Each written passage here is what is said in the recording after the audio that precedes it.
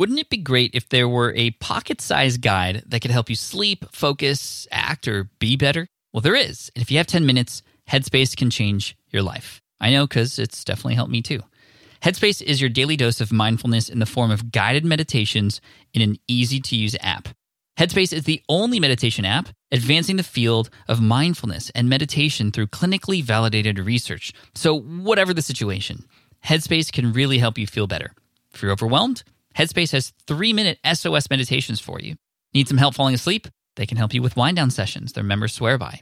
And for parents, Headspace even has stuff that you could do with your kids too.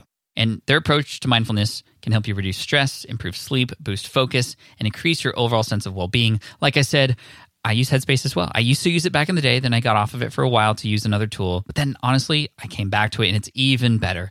The voicing, the meditation, it definitely, even just with 5 minutes a day, it really changes everything for me.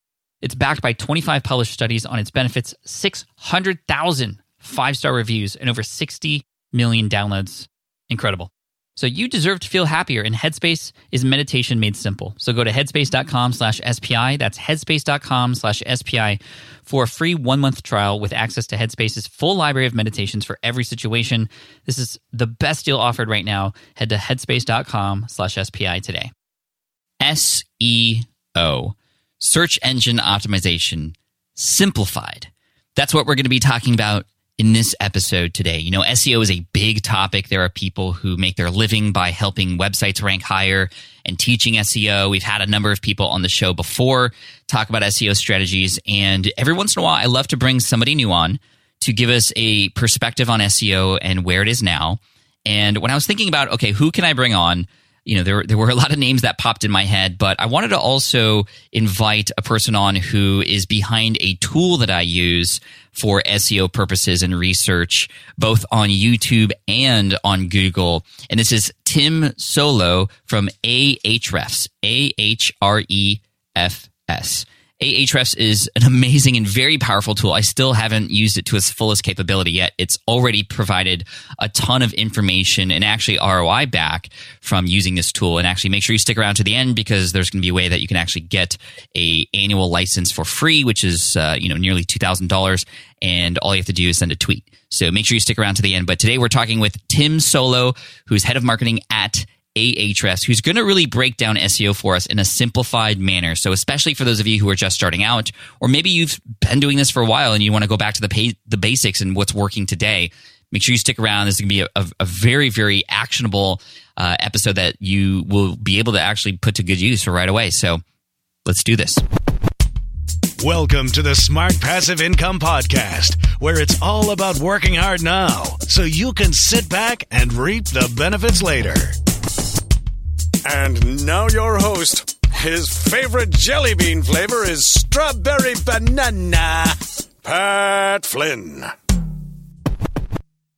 Hey, what's up, everybody? Thank you so much for joining me today. This is session 364 of the Smart Passive Income Podcast. If you don't know who I am, my name is Pat Flynn, here to help you make more money, save more time, and help more people too. And speaking of help, we're going to get a lot of help today related to search engine optimization. That means helping your website and your articles and your even videos rank higher. And there's a special tool that I use to help me with that, and that's called Ahrefs. And we have Tim from Ahrefs with us today to talk in a simple manner, in layman's terms, if you will, what we can do to better rank our stuff. So sit back or take notes. Here's Tim. Hey, Tim, welcome to the SPI podcast. Thanks for being here today. Hey, Pat, thanks a lot for having me. I'm super excited about it. You know, we're recording this right now at 9:30 p.m. Pacific time, which is where I'm at right now, because where are you located right now? I'm located in Singapore, because this is where Ahrefs headquarters are, and it's 1:30 p.m. here. So thanks a lot for allowing me to do it on time that is comfortable for me. It's 1:30 in the afternoon there? Yes. Yeah, okay. Well, perfect. Well, it's nighttime for me, afternoon for you. Let's knock this out. So for those of you who don't know, you obviously heard this in the beginning in the intro. Ahrefs is a website that has an amazing tool that I've been using for over a year and a half now, and I haven't even really scratched the surface for what it can do. And I wanted to bring Tim on, not just to talk about this tool and what it can do for you, because SEO is important, and understanding what's happening not just with your website, but with other people's websites can help inform what you should do next to help sort of break through the competition to rank higher in Google. We'll talk about those things. But what I love about Tim's approach, what is your position at Ahrefs? You're not the founder, but what do you do there? No, I'm not the founder, but I joined the company when there were only 15 people. We are at 45 right now, and we have a hard cap set by our CEO and founder at 50, so we won't grow past that. And I'm basically, because we are small, relatively small compared to other companies of the same size, I kind of wear many hats. My kind of official title is that I'm Director of Marketing or Chief Marketing Officer or whatever you name it. But because we're a small team and we don't have many, dedicated product managers, product owners, project managers, etc., I also kind of have a title of product advisor because I also participate in the actual product a lot. And I also participate in hiring people, in technical support, etc., etc., etc. So yeah, when the company is small, you have to wear many hats, and I actually enjoy it a lot. That's really cool. Okay, so product advisor plus many other hats. You know the product very well, but you also know SEO very well, or else obviously you wouldn't be able to support and help be an advisor to the product and help advise us how we might be able to use it. But outside of the product, just in general, I love your approach with SEO, which when we were talking earlier, and this is exactly why I wanted you to come on the show, you pitched me on the idea of making sure that everybody knew that SEO can be simple. And obviously it can be very complicated too. And there are people who their profession is to help people with SEO and rankings. But when you are an entrepreneur, especially a solopreneur, or you're just starting out, SEO can be very overwhelming. And I wanted to bring Tim on to tell us about his sort of easy approach, the simple approach to SEO that we should be paying attention to. And, he's not just coming at us with this information with just like, oh, this is what he thinks works and what he, his just biased point of view. This is going to be based on, the millions of data points that you've and your company have collected and just your experience being in this tool and knowing what works and what doesn't based on actual real life application of it. So with all that being said, I want you to think, Tim, about the person in the audience who's listening right now. They just got their website up and they know they need to get involved with SEO in some way. And yes, they know to put the keyword in the title of their blog post, but kind of beyond that, they really are just kind of, well, I'm just going to see what happens. How might you advise us to do better and rank higher and perform better with our websites? Where do we start? Yeah, so this is, I think this is a great topic, first of all. And first of all, I also want to mention that I don't want to take any kind of bread away from people who are doing SEO professionally and charging money for this, because, like you said, SEO can be kind of really complicated. Especially when you're working on, e-commerce websites that are big and complex. But on the surface level, I do believe that solopreneurs, people who are like bootstrapping their businesses, can do many, many things on their own up until they get to the level where they need to hire a professional to kind of solve more advanced issues for them. So yeah, in terms of the first steps in SEO, it is to kind of understand your market. Whenever you put a website online, you want people to find you, right? And people can find you by typing certain questions in Google. They might be searching for the problems that they have, etc., etc., etc. And for example, the most common issue, the most common mistake that a lot of people are making is that they create kind of a one-pager website for their company, and they put all the information about their business there. So the physical location, the services that they do, the name of the founder, the phone number, etc., etc., etc., all on one page. So when Google, and Google is an algorithm, when Google tries to understand, so what this page is about, what kind of keywords, what kind of searches I should rank this page for, it doesn't really understand because there's so much on one page. So the easiest kind of win and the first step in SEO is for people to understand those different topics, those different searches, and those different problems that their potential customers might have, and simply create a dedicated page, create a website structure that would address those different topics, different problems, one problem per page. So this is the first thing that you need to do, even without doing any keyword research, even without doing any, technical optimization, etc., etc., etc. Simply by having a website where you have multiple pages and each page is targeting something specific. For example, if you're a nail salon and you do like 3 different services, have a page for each of the services, and that alone will put you one step ahead of many other similar websites that don't do it yet.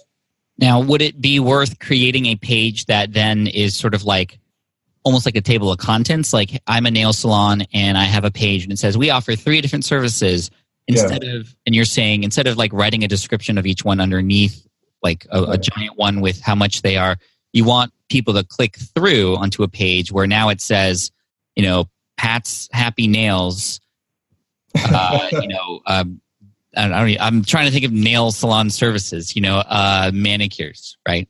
Or pedicures would be another one. And then the description about that specifically. And is this because when I'm going into Google and I'm looking for manicure, I'm not going to Google and typing services that nail salons offer in San Diego? I'm looking for manicure in San Diego, and I'm looking for that one specific. Is this why Google favors those kinds of rankings? Well, you're actually asking a great question, and we're going to the next step, and that is understanding what customers are actually looking for, because some people might definitely be searching for services like nail salon services. I think that I picked the wrong topic because I don't know anything about nail salons as well. That's just the first thing that entered my mind. I cut mine off whenever I can. So,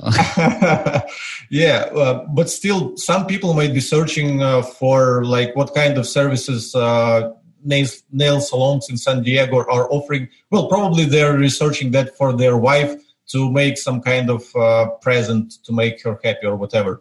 Okay. But other people, they might already know some services. So if your wife would be searching for that, she would be looking for something specific.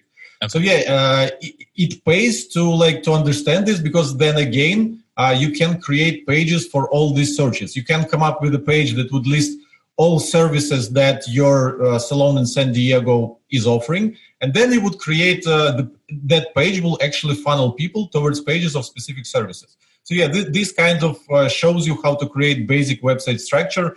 And we didn't do, like right now, we didn't do any keyword research with you. We just have a hypothesis of what people might be actually looking for. And this does make sense. It's kind of pure logic.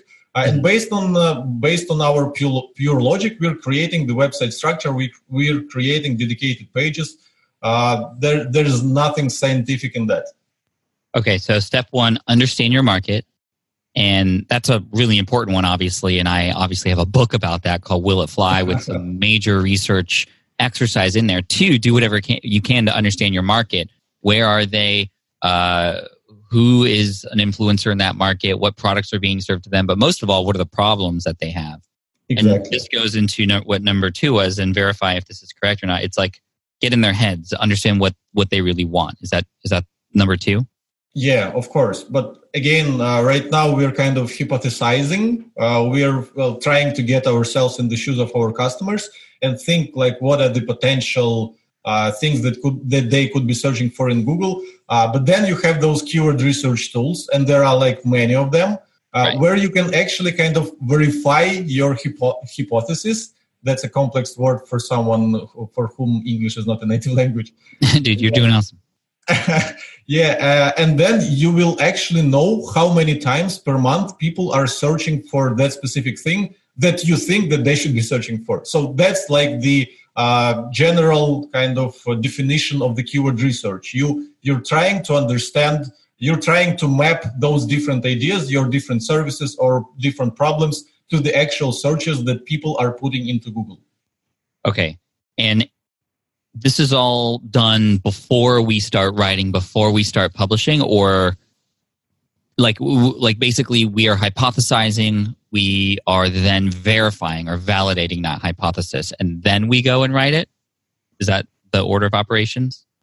Yeah, of course it's better to know that something that you would spend your time on, that because you'll have to create a page, you'll have to describe your service there, you have to name it correctly, probably put some pictures. So you're going to invest some work.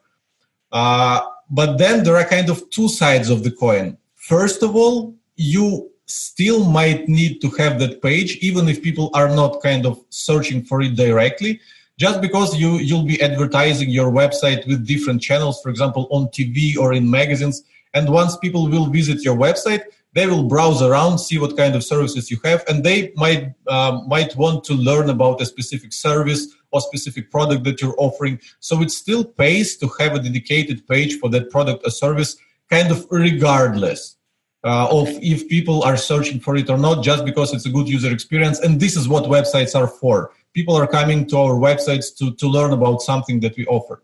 But then if the other forms of advertising, like TV advertising, radio advertising, etc., is not the only way how you want to get people to your website, and you actually want people to find you in Google and other search engines, then you need to do this kind of keyword research, and then you need to verify which of your products, services, which of the problems that you're describing on your website, which of the questions that you're answering on your website have search potential, so that you could put some extra effort into those pages, because you know that you have a chance to rank in Google and get traffic from Google, which you won't even pay for, because when you advertise your website on radio or in print, you will have to pay for that. And traffic from Google is kind of free, but you have to work on making great pages that Google will be happy to rank.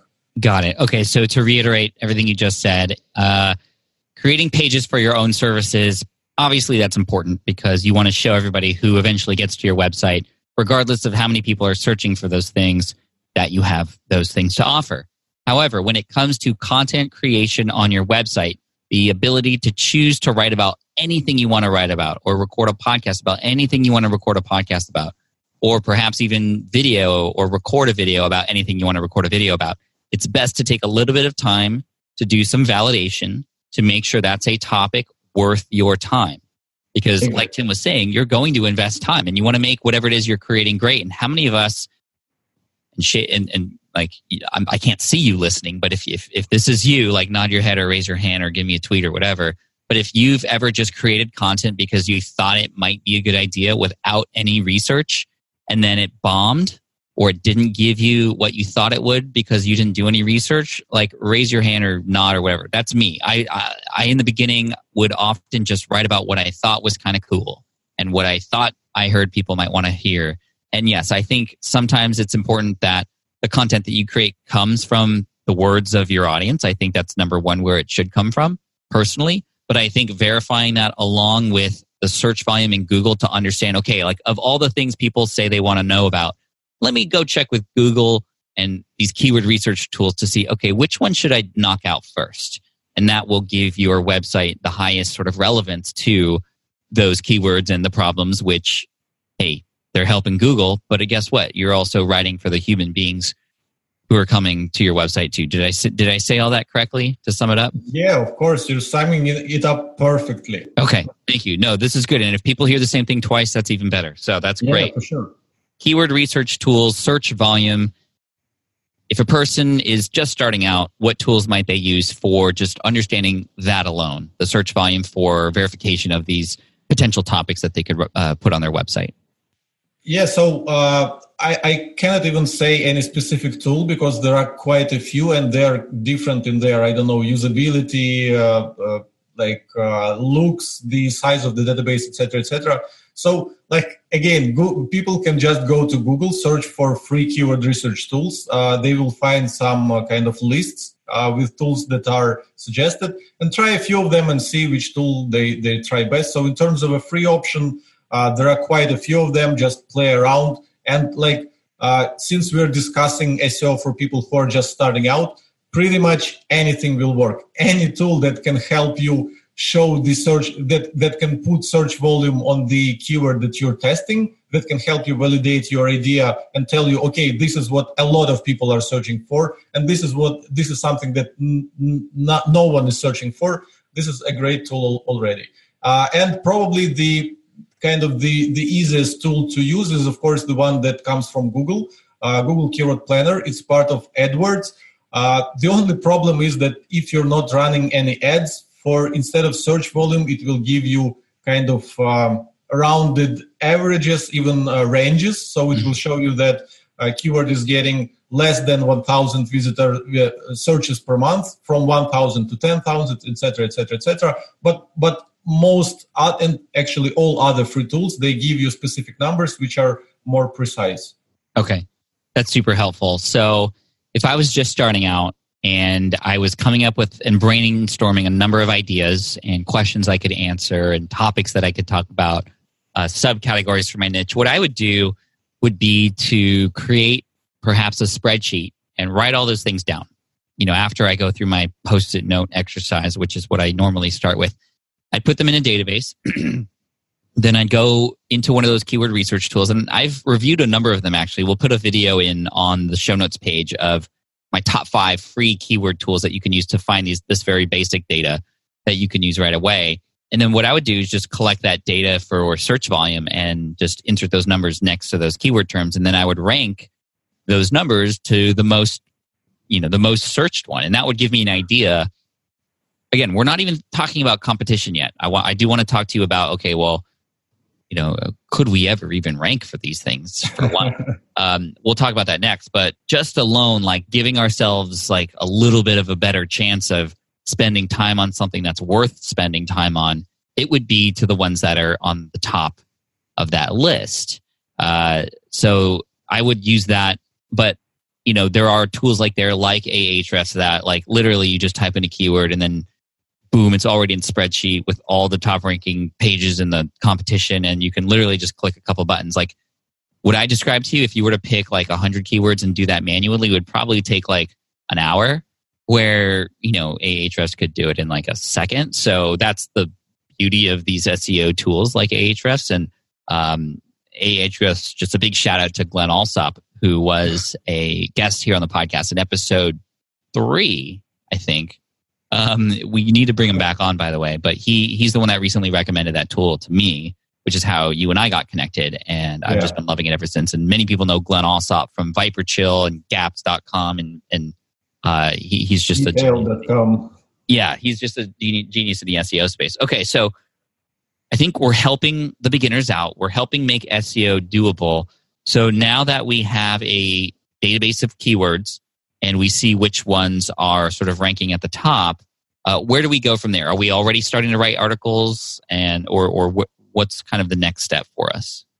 The next step is to understand the kind of intent, searcher intent behind those keywords, behind these search queries, because quite often the page that you were kind of intending to create to target that keyword is not something that people are actually looking for. And I have a great example of how we kind of fell into the trap ourselves. Yeah, tell me. So just like a month ago, we wanted to rank for the keyword, what is SEO? Because like we have an SEO tool, so it kind of makes sense for us to rank for these kinds of things. Mm-hmm. So we wanted to write an article on the topic of what is SEO, and we thought that it would be a good idea to simply reach out to some of the best minds in the SEO space and have them kind of give us their definition of what is SEO. So we contacted like over 100 like top people in the SEO space, got their answers, and then kind of curated them into a nice article. So we didn't just list the answers, but we kind of looked for trends in what people were describing as SEO, and created a nice article with a lot of great advice, etc., etc., etc. Sounds really valuable, Yeah, we published it. And usually, because like we have a pretty big audience at Ahrefs, we have a lot of readers, we have a kind of good domain name, etc., etc. Usually, whenever we publish an article on a certain topic, it would quite easily kind of crunch into the top 10 results in Google for whatever keyword we're targeting. So usually it comes easy for us. But in that case, that article, it did crunch into top 10, stayed there maybe for a day or two, and now it's nowhere to be found. I think it's at position number 40 plus for the keyword what is SEO. It's off the radar. And when we were discussing internally, like, why didn't that article stick? Why didn't Google put it at the top, like with other topics that we're targeting?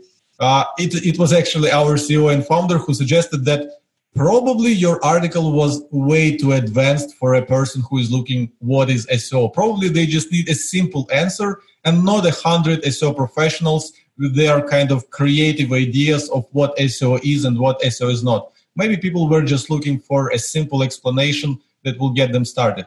So this is what I mean when I say that you have to figure out, you have to put yourself in the shoes of people who are searching for something and make sure that the page that you're about to create would be something that they are actually looking for. It would match their searcher intent. Because in our case, with our article about what is SEO, we made it too advanced, while we should have made it like super simple. So after you know the popularity of certain search queries, you need to make sure that the intent behind those search queries is something that you're looking to address on your website. That's really good. I kind of have an opposite example. So for a while on SPI, we were ranking for the keyword affiliate marketing, which was great. It was bringing in hundreds of new people. And of course, as a result of that, subscribers a day.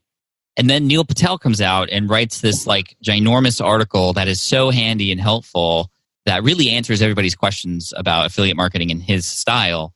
When people are looking for affiliate marketing, they want the whole gamut of how to do it so they can start to make money.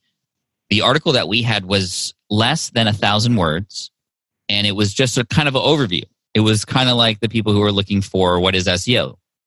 I thought that people just wanted to know what the definition of affiliate marketing was and kind of the basics. But what people apparently are looking for and are sharing are the really intense, in-depth articles. So one thing that we're trying to do to counter Neil is to create our own version of, from my position, the ultimate guide to affiliate marketing that will then convert that page that was ranking really well for us into a table of contents page that will then link to sort of Wikipedia style, multiple subsections of affiliate marketing on our website. And we've written over 30,000 words of new articles about affiliate marketing so that it's going to be published on January 7th. So if you're listening to this after January 7th, which likely you are, we'll see where we end up in the rankings. It takes time for Google to sort of like crawl through things and see things. Anyway, that's kind of our reaction. And we had sort of the opposite example. So I love that idea of going, okay, like a person is searching for this.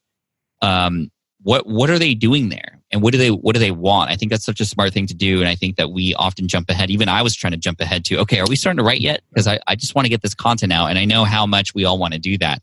But let's put our heads into the heads of our customers and our subscribers and the brand new traffic that's on our website.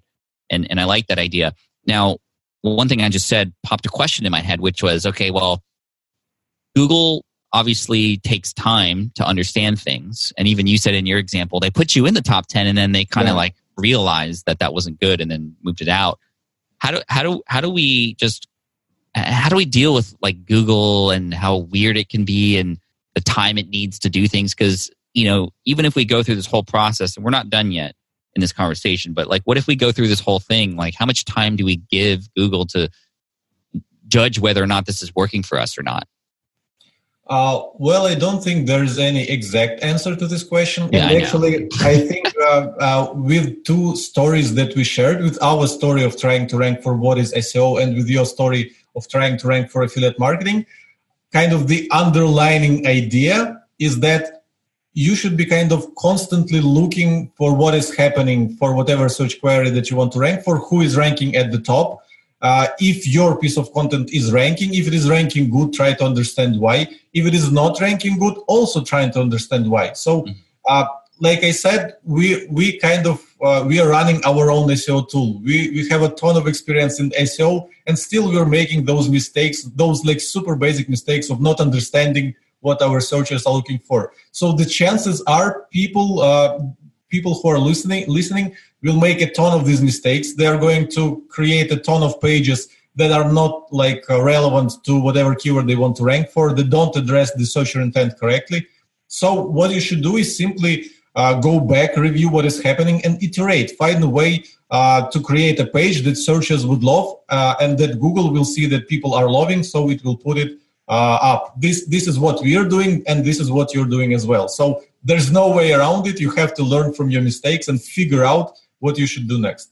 Yeah, absolutely. And, you know, Ahrefs has been an amazing tool for us to understand what has been working on our website, what needs help, what is close to ranking at the top, and what, you know, those are signs that, okay, these are articles we should rewrite and kind of audit and improve and then share, get some more social signals behind them so that they can rank higher. And we've been working with other people too, like Russ, who was formerly at Digital Marketer. He added some great advice. Like we're at a point in my business where we are now hiring people to help us because we have thousands of pieces of content and a lot of things that could potentially bump up the revenue if it's done correctly with the funnels and whatnot. But let's go back to the beginner. So number one, understand your market. Number two, just get to know what they want. Like, why are they there? Number three, search volume. And you talked about, okay, now what's the intent? What would they want to see on that page? What are the next steps from here? And keeping it simple in mind. How do we keep going? Yeah, the next step is competition, something that you mentioned earlier and promised that we'll get to it. So now we're getting to it. It is, of course, awesome to find the most popular search. Actually, let's put away competition for a while, because I feel there's another super important step that a lot of people are overlooking. Okay. And that is business potential. So I have another fun story that illustrates what is business potential. So there's a pretty big brand in internet marketing space, which is called HubSpot. They have CRM software or whatever. I actually never used them, so I don't even know what they sell. But they have one of the biggest blogs in the marketing industry. And of course, I was interested to research what kind of traffic do they get to their blog and what are the pages that bring them the most traffic. So I plugged HubSpot blog into Ahrefs to research what's happening there. And the top ranking article, the article that is bringing them the most traffic from search, is on topic of how to make a GIF image.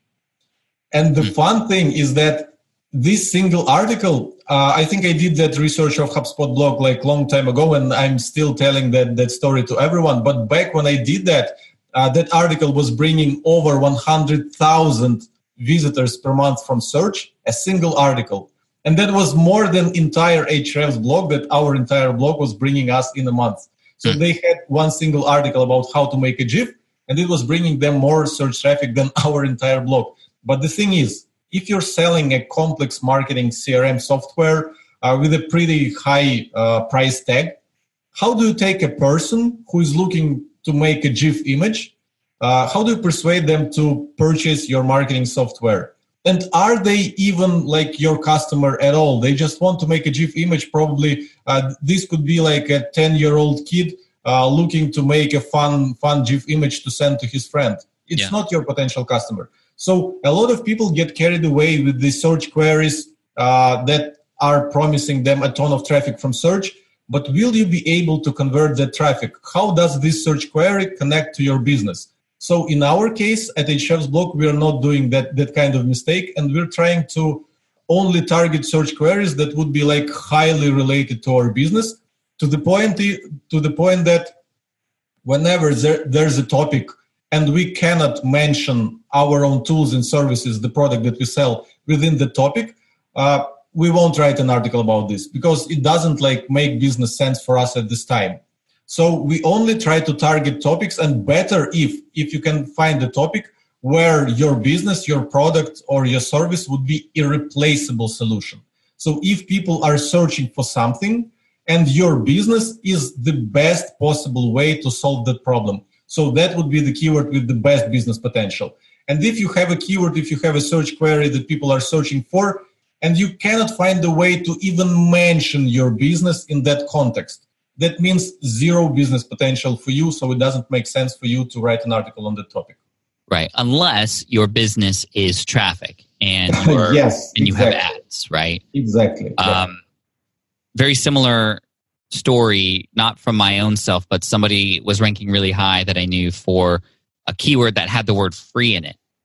And it was a free, and then they offered a service on top of that was paid. But they were ranking for the free term. So free, I can't even remember what the service was.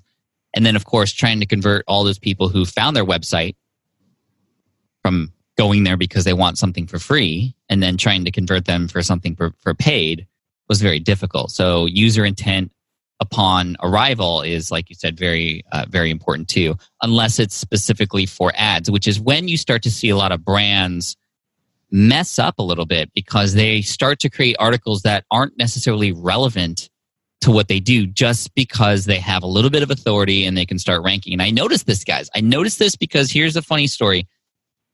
My son, he's 8. Yes, we play Fortnite together, which is a big video game. We play Fortnite, but we use it as a reward. Like if he does his work and he has had an awesome week, and same with me, then we will reward ourselves on the weekend with a couple hours of Fortnite and do some duos together. And yes, we've won a couple battle royales together. It's actually really fun. Now, here's the thing: in Fortnite, they're really smart company, Epic Games, because they add a lot of new things all the time. So it's like it refreshes the game all the time. And there's challenges. Every week there's new challenges. And sometimes those challenges are like, search for this hidden thing. So everybody who plays Fortnite, and there's 200 million people who play Fortnite, they search for how or where to find, the anchor or something. I've been noticing that a lot of the top articles that are solving that problem, that are teaching people where to solve these challenges, is Forbes.com. Which is like a money-related magazine that is ranking really high for Fortnite-related challenges. And it does answer the question. Like, I'm like, oh, thanks, Forbes. But like, what are you doing here? Why are you... This actually made me feel really weird about Forbes. The fact that they were spending the time and money just to rank for these keywords that, 10 to 15-year-old kids are typing in to find these things. It just made me feel icky. It didn't help the brand, even though they were helping me. Like you said, they make money off ads, and they have a lot of ads on their website. So I think the traffic brings them money still. Yeah, no, I mean, that's what it is, right? Forbes night. But okay. But thank you for putting competition aside for that, because that is really important. Now, that's not to say that if you are a content blogger more than a business or a product service-based business like you guys, I think it's still important to write articles that are helpful, even if there is no potential to make money from that particular article, because you can bring people in from those articles. And if they like what they see and they see other things, that maybe there's an affiliate link or maybe there's other products that are in the sidebar or they get into your email list, I think that's okay. I don't want to say that if an article is not going to if an article itself is not going to link to a product, that you shouldn't write it. I think there's still obviously room for that. Do you have any counters to that or thoughts to that? Or no, absolutely no counters. I just wanted to kind of clarify that it's probably not about the sale and kind of the monetary value, but let's say that the topic of your article should align with the bottom line of your business. Because like you said, if someone is a travel blogger, for example, and their goal is to simply grow their audience, the audience of people who know them, and to grow their email list, because later they might be able to launch something to their email list. Yeah, in that case, it makes sense to target like topics that have tons of popularity, tons of searches per month, but not necessarily aligned with a specific travel product that you have or a specific product offering, but just to simply introduce people to your blog, to your content, to have them start following you, and later you might be able to kind of market to them. But if you can, like, still, I think that if there's something that you can align your content with, like in our case, we have a SaaS product, we have online tools. And since we're picking between content that is not relevant to our tools, where we cannot plug our tools, and content where we can plug our tools, we would, of course, go for the latter, because it just makes sense for us, and it grows our business quite faster. But on the other hand, actually, the amount of topics where we can directly showcase and show off with our tools, it is quite limited. So at a certain point in time, we'll simply run out of topics that would be directly relevant to our business, and we'll have to go broader. So that's the case. Now, the nice thing about the area that you're in is it's SEO and it's always changing. So that you will have, almost unlimited amounts. But I know what you. Okay, now are we ready to talk about competition? I'm a very competitive person, and this is like what I've been looking forward to. So, I think so. I think we're ready. Okay, so I have a blog, and I have written articles that I know are relevant to my audience. I've spoken to them about it. Search volume is high, and customer intent is good. but there's already pages that are ranking on the top 10. I'm coming in as a newbie. How do I even have a chance to outrank those punks that are where I should be? I'm really not a mean person, for those of you who are just listening to me for the first time. Yeah, so first of all, if I had the kind of exact answer to this question, you'd be a bazillionaire. Yeah, probably I would be not talking to you, but hanging out with Elon Musk on the moon somewhere. Yeah. So the thing is, the entire SEO industry exists because people don't know how to kind of estimate their chances of ranking and like have a bulletproof, like 1, 2, 3 step-by-step way of ranking in Google. But we have kind of certain clues that kind of help us predict our chances with more or less good accuracy. One of the clues, we already discussed it, and that is if people will enjoy the content, if the content will match what people were searching for, if they will be satisfied. Because what I'm noticing with our own blog, it might not be like 100% relevant to every listener, but still I think it is an important thing to share. Whenever we publish an article, what I'm seeing quite often is that Google will put us in the top 10 search results for some, maybe not for the main keyword, maybe for some long tail variations.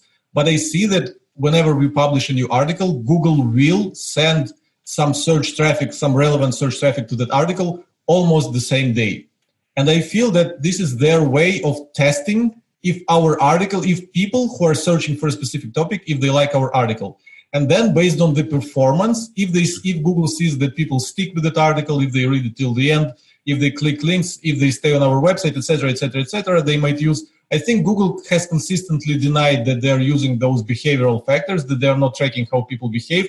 But what I'm seeing from my own experience is entirely different.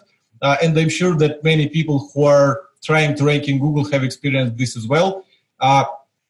Google will try to send you some traffic, and if the traffic doesn't stick with your page, nothing will save you. So the first thing is to make sure that your page is the best resource that people might be hoping for. And if you can produce something that is better than competition, then you're already one step ahead. If you don't think that you have more authority, if you don't think that you have more knowledge, more experience, more like, useful tips or whatever than the pages that already rank in top 10, then there's almost no way for you to rank there.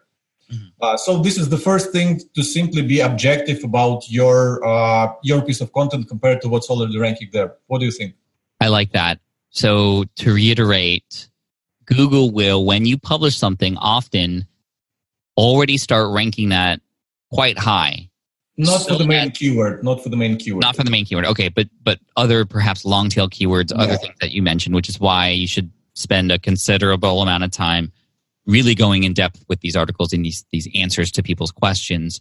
And then essentially they use those as like, okay, let's see how this performs. And if it performs well, then it'll rank things higher. A couple things that come to mind with that. Number one, they'll place your article high in search rankings for certain keywords, but that doesn't necessarily mean people are going to click through. I think in addition to this, the title of that article and how compelling it is to click it, the description, all play a role in this whole process, right? That's a very good point, yeah. So that's number one. And number two, you mentioned them, but I don't want to breeze over them too quickly. It is what are those behavioral signals? What, like you had said, like, well, do they enjoy it? Like, to Google, what does that mean? What are those signals?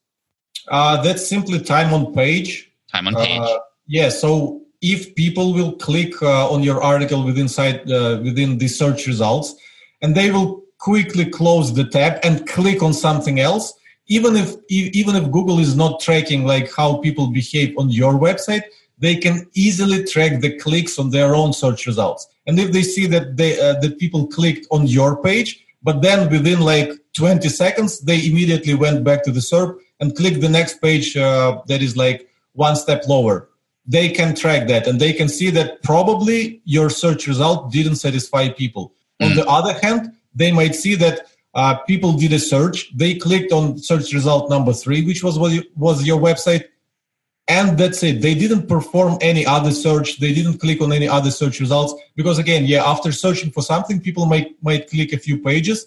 Nothing will stick with them. They might not like any of the pages, and they would try to refine their search. So they might try to get a more relevant results by doing some kind of other search. And Google can track all these things. So even if Google is not tracking what's happening on your website, if people are staying on your page long, if they are clicking any links and go further down your website, they still can track how people behave within their own search results. And it does make a lot of sense. That's cool. It's very similar to how YouTube works, actually, which is, you rank your video higher than others when people are watching your videos for longer. Yeah. When you continue to keep people on YouTube and people have a higher session time. And it seems to be very similar. And remember, Google owns YouTube. They likely share a lot of secrets with each other. So time on page, you had mentioned if they go to your page and leave right away, that would be considered like a bounce, a high bounce. Yeah. To avoid the bounce, you can get people to stay on the site for longer, and that includes clicking into other things. So if they go to your website and then they interact with it in some way, that's good, right? Does social play a role in this in terms of if they enjoy the site? I would imagine that, hey, if a person shares something, then that means they like it. Would that often give you a boost in that particular search result? I think that the actual counter doesn't make sense. So I see that a lot of people kind of who call themselves black hat SEO people, they would go and kind of purchase those quote unquote social signals. So they will go to Fiverr, spend $5, and they will get like 200 tweets and 300 likes on their article. I don't believe that this is what helps a page to rank in any way. But on the other hand, think about this. Google is a crawler, so they crawl the entire web all the time for new links. I know that because we do that at Ahrefs. We also crawl the entire web to kind of replicate what Google does. Mm-hmm. So whenever people visit your article and they start sharing it on Twitter, on LinkedIn, on Google+, on Facebook, and even in forums, etc., as Google crawls the web, because they crawl super fast, they can see those links. And they can see that people, the actual people, not the bots that you buy on Fiverr, are sharing article around, bringing more and more attention to it. And this could very much be a signal. I'm not saying it is, but I'm saying that it makes sense. Because we could easily build this kind of thing at Ahrefs, so I don't see why Google won't be able to use this as one of the many hundreds of their signals. Mm-hmm. So don't aim for the numbers. Don't aim for buying tweets and likes on Fiverr. Aim for natural engagement. If people will genuinely enjoy your article to the point that they want to tweet it, they want it to post in a message on a forum, etc., this will help you rank for sure. Got it. And this goes back to a lot of what we often hear on the website, on the blog, on the podcast here, on SPI, when people come on, experts, they say just provide value, give something that people will love. And it's funny because the way you explain it, it's like, oh, whoa, that's actually what Google is looking for too. So when it comes down to it, it's always about who you're serving, which is exactly where we started, which I think is really cool. And I like that. And that makes me think about, okay, how can I get more people to like my stuff? And a lot of you know my style, and there's a few ways that I do that personally. And I'd love to hear your thoughts, Tim, after, which is making sure that I'm just fully myself, that I don't be somebody other than me so that people can connect with me. I try to joke around and be nerdy every once in a while, and I insert that into my content so you can get a feel for me within my content, within the blog and my nerdiness sometimes. It is properly breaking up that content so it's digestible, so it's easy to read, so that it looks nice, so that it is something that when they arrive on the page, they're not going to bounce because it looks ugly, but it's decent enough for a person to read comfortably. It's actually useful. It has things in it that people can implement right away. It has images that people can look at. It has a reason to keep scrolling down. It has connections to people that guest may already know, and it has social proof. So a person can go, oh, well, this Pat guy, I don't know him, but I'm going to read what he has to say because he's won awards because of his podcast or whatever. I don't know. Those are just some thoughts, which are less like, let's look at the data thing, but more like general how I approach my content so that I hope my people will like it. What are your thoughts on that front? Yeah, I have a lot of comments on that. First of all, I like that you kind of made fun of what is the data and blah, blah, blah, because there are tons and tons of people all around the world who don't know the technical side of things, who are creating stuff based on what their gut feeling tells them that it is awesome, and they succeed. And you're like the perfect example of that. You don't care about, I don't know how many times you put a keyword on the page, and you still have a successful business, you make money, and you're happy, etc., etc., etc. So this is the first thing. The second thing is, right now I'm actually in the process of writing an article with my favorite content promotion strategies. And one of the strategies is to create shareable, notable content, because one of the best ways to promote your content is to have your readers promote it. If someone will read your article and they will say, whoa, that was freaking amazing, I want to share it with someone. I want to send it to my friend. I want to send it to my coworkers. I want to tell about it to my wife, etc., etc., etc. That's the best thing you can do, because for every visitor that will land on your article, there's a super high chance that they will share it to someone else, and that person will share it to someone else, and this is how kind of viral outburst happens, and this is how this snowball gets bigger, etc., etc., etc. And of course, within my article, I'm also trying to provide some kind of actionable ways to create notable, shareable content that people will care to share with each other. And you just given a nice list of things that you're doing, but I'm going even more simple. So I'm drilling down, I think, to two main points. The first point is to write something original. So I see too many people who write content based on what they have read from other people. So if you want to write about affiliate marketing, you will go read 10 articles that already rank in Google and try to create your version of the same article. That's not original. That's not what people want. The right way is to use your own experience. Like you said, you're just being yourself. You're sharing your experience. You're sharing your thoughts. You're sharing your ideas, your best practices. You don't care what others say. You only care about yourself, and you're sharing your unique perspective based on what you were doing online, etc., etc., etc. So I feel that the best thing you can do with your content is to stop kind of relying on what other people say.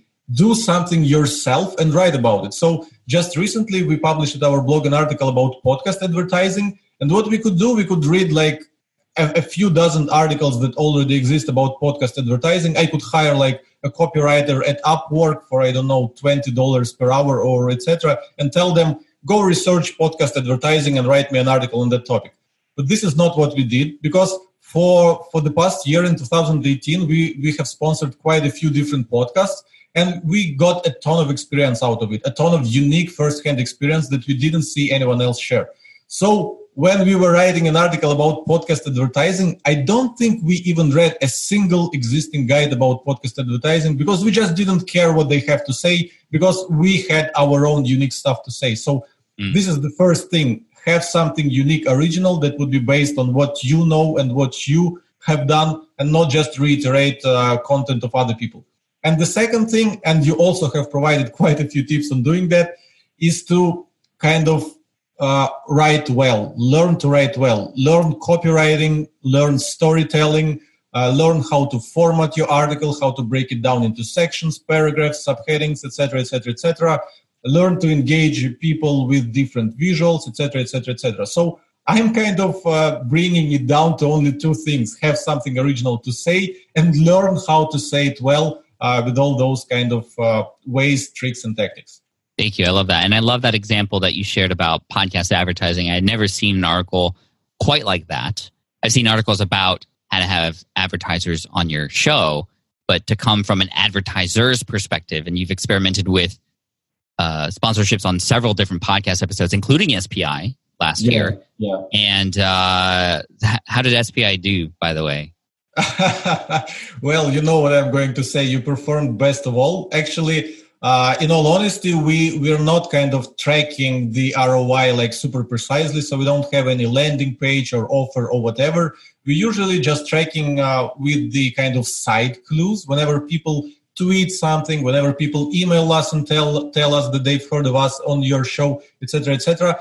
And from our experience, your podcast has generated the most buzz and the most mentions and the most people telling us that they've heard about us on your show, or even existing customers saying that they were like super happy to hear about Ahrefs on your show. So if any one of Ahrefs customers is listening, hi guys. That's cool.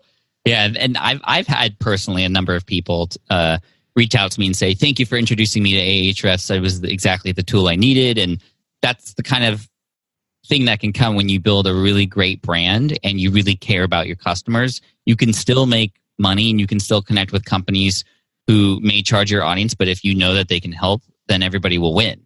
And I think that's the thing. And yes, I've been approached by different companies to sponsor my show for much more money, but they're for things like mattresses and dog food and like stuff that you guys wouldn't ever care or it would be really random here. And so thank you for saying that, Tim. And obviously I threw you a nice, easy to hit softball there. So thank you for knocking it out of the park for me. But anyway, just I love the idea of just you did an experiment and you shared the results, and it was about a topic that wasn't discussed very much, and it went viral because of that. Because other people who are thinking about doing podcast advertising would want to know. So we'll definitely link to that article in the show notes for everybody in case you are interested in that kind of data, but also not just the data, but just how that article was written and remembering why it was written and those kinds of things. The last thing I want to ask you, Tim, before I let you go, and this has been a really great conversation. I think a lot of people are going to be really stoked about this. And like I said in the beginning, make sure you stick around to the end because we are going to be giving away something to you. And I'll share with you at the end exactly how to get that, but or how to potentially get that. But the last thing I want to ask you is, okay, like we did all this stuff to kind of set ourselves up for success, and I think we've given everybody a really good foundation. But where might Ahrefs start to come into play? How do we start to, once we sort of have a good rhythm and we're starting to get some traffic, like how can Ahrefs and the principles behind the tool really help us excel and get even more traffic faster?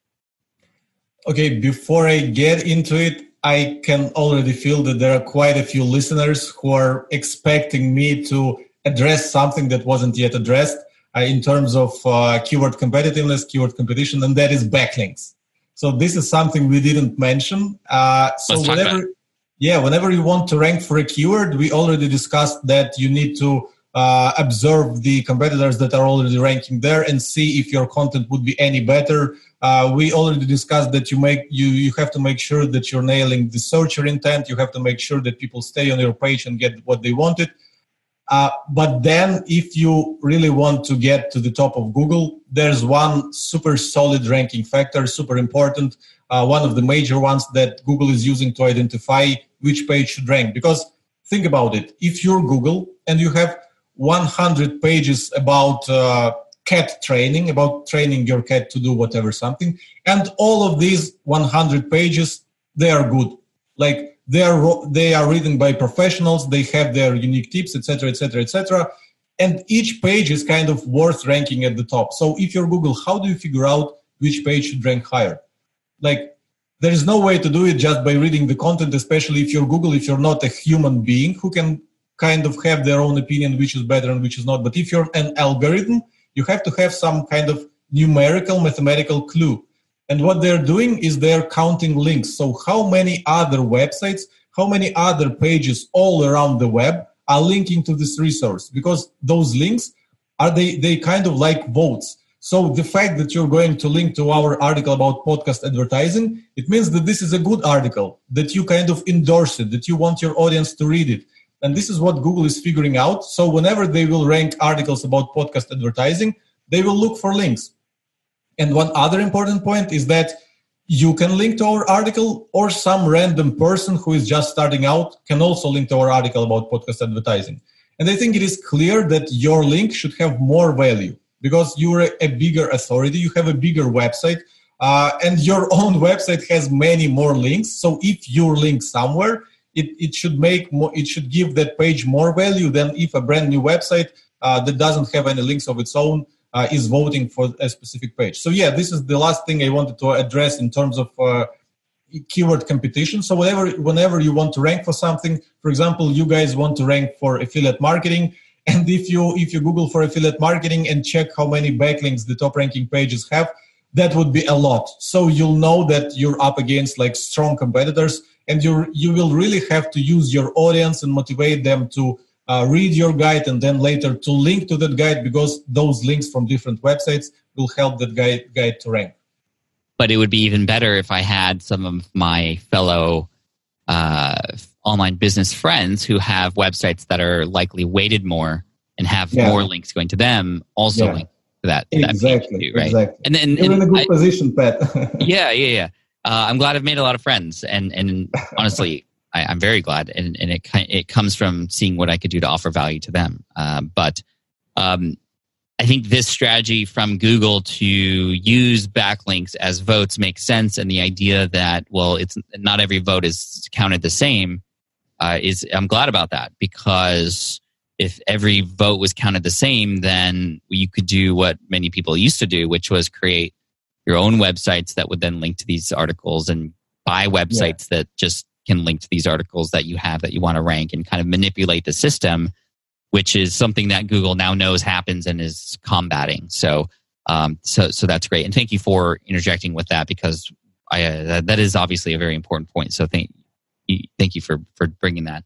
And I know Ahrefs can show us, unlike some of these free Google keyword tools, that portion of it, right? Like the backlinks and a lot of the other data points behind it. Before you go, why else might a person listening to this now, why should they get Ahrefs? Yeah, so I'd say that for average person who is just starting out with SEO, Ahrefs might seem like a quite sophisticated and complex tool. And that is the reason why we have actually a lot of great learning materials. So we have a lot of great articles on our blog where we actually show how to use Ahrefs for doing this and that, for doing keyword research, for figuring out where to get links, etc., for auditing your website for any SEO issues, etc., etc., etc. We also have our YouTube channel where we also show like how to solve different marketing and SEO challenges with our tools.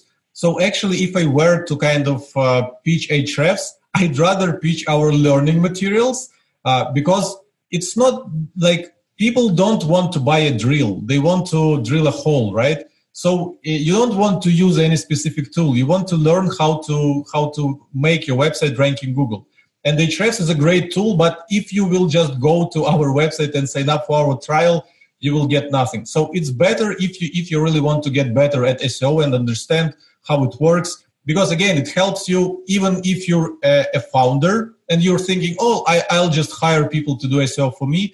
You might hire bad SEO. So it still pays to have some basic understanding of SEO, so that when hiring people into your team, you will be able to figure out who is good at it, who is bad at it.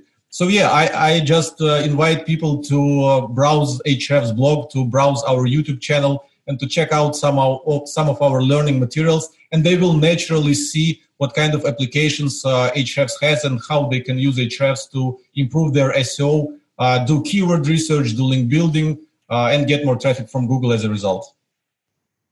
Dude, that's so epic. I just basically was like, hey, okay, now pitch your product that I use, that I love. And you're like, no, learn first. We have all the resources. Like, how incredible is that?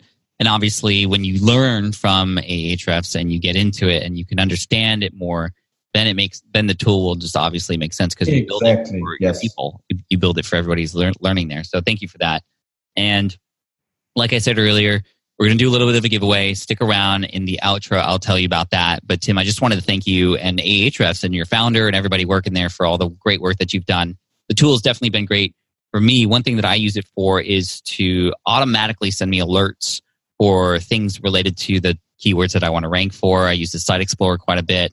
I use it to gauge kind of what's been popular on the website in the recent past, and what is ranking not quite as high as we had hoped, and then going back into those articles and rewriting them and all those kinds of things. And competitive research, all the things. Like I didn't even realize how much I was using it until you and I were going to get onto a call recently. So it has definitely become a part of my toolbox. I appreciate you and the team for it. Any final words of advice for people in this world of SEO? The final piece of advice is don't overthink it. Just start with the basics, start doing something, start putting out those pages, start observing how these pages are ranking and bringing you traffic. And I'm sure you're going to figure out the rest because you don't need to get to advanced levels of SEO unless you want to make money by doing SEO. So for average business owner and solopreneur, you can figure it out easily. Trust me. Cool. Tim, thank you so much. I appreciate you guys. Stick around. I have a few more final words to say, but Tim, rockin' man, thanks so much for all the help. Thanks a lot for having me, mate. All right, I hope you enjoyed that episode with Tim Solo, again, from Ahrefs. And again, highly recommend this tool, ahrefs.com, ahrefs.com.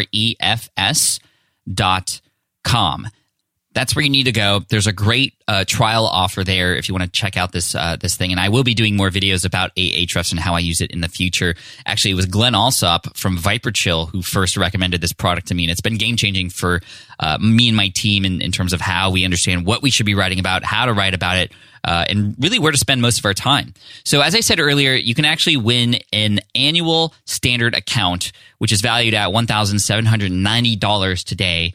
And all you have to do is go to Twitter and tag myself at Pat Flynn and Ahrefs. So at Ahrefs, both of us, and just tell us why you thought this was a great episode or what you enjoyed most about this episode. The most useful piece of information, perhaps. Doesn't really matter what you tweet.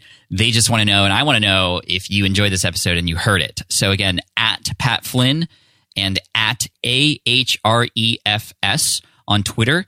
And within 30 days, they're going to select somebody at random to win this account. And it's going to be awesome. So one more time, at Pat Flynn, at Ahrefs. And just let us know what you enjoyed most about the show. So that's on Twitter. And by the way, if you want to get the show notes and a reminder and more, you really want to make sure that you get the sort of tags right on Twitter there.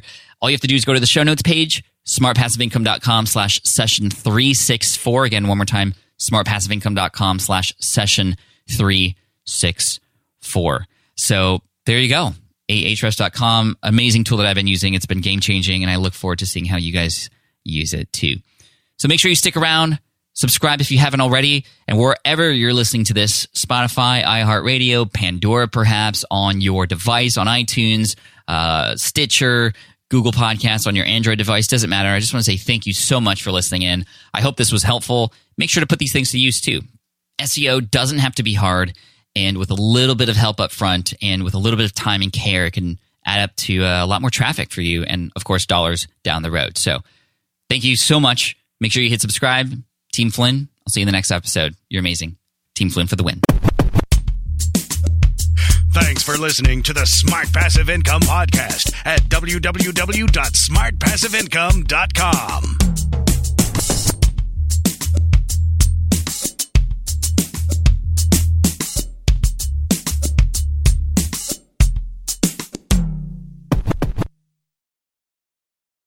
So podcasting is obviously a big deal here at SPI, and today I'm so excited to tell you about our newest podcast. Yes, a brand new podcast called Flops. Flops is all about exploring, celebrating, and normalizing failure in the entrepreneurial journey. Every entrepreneur experiences failure at some point, so I love that we're just facing it head on here.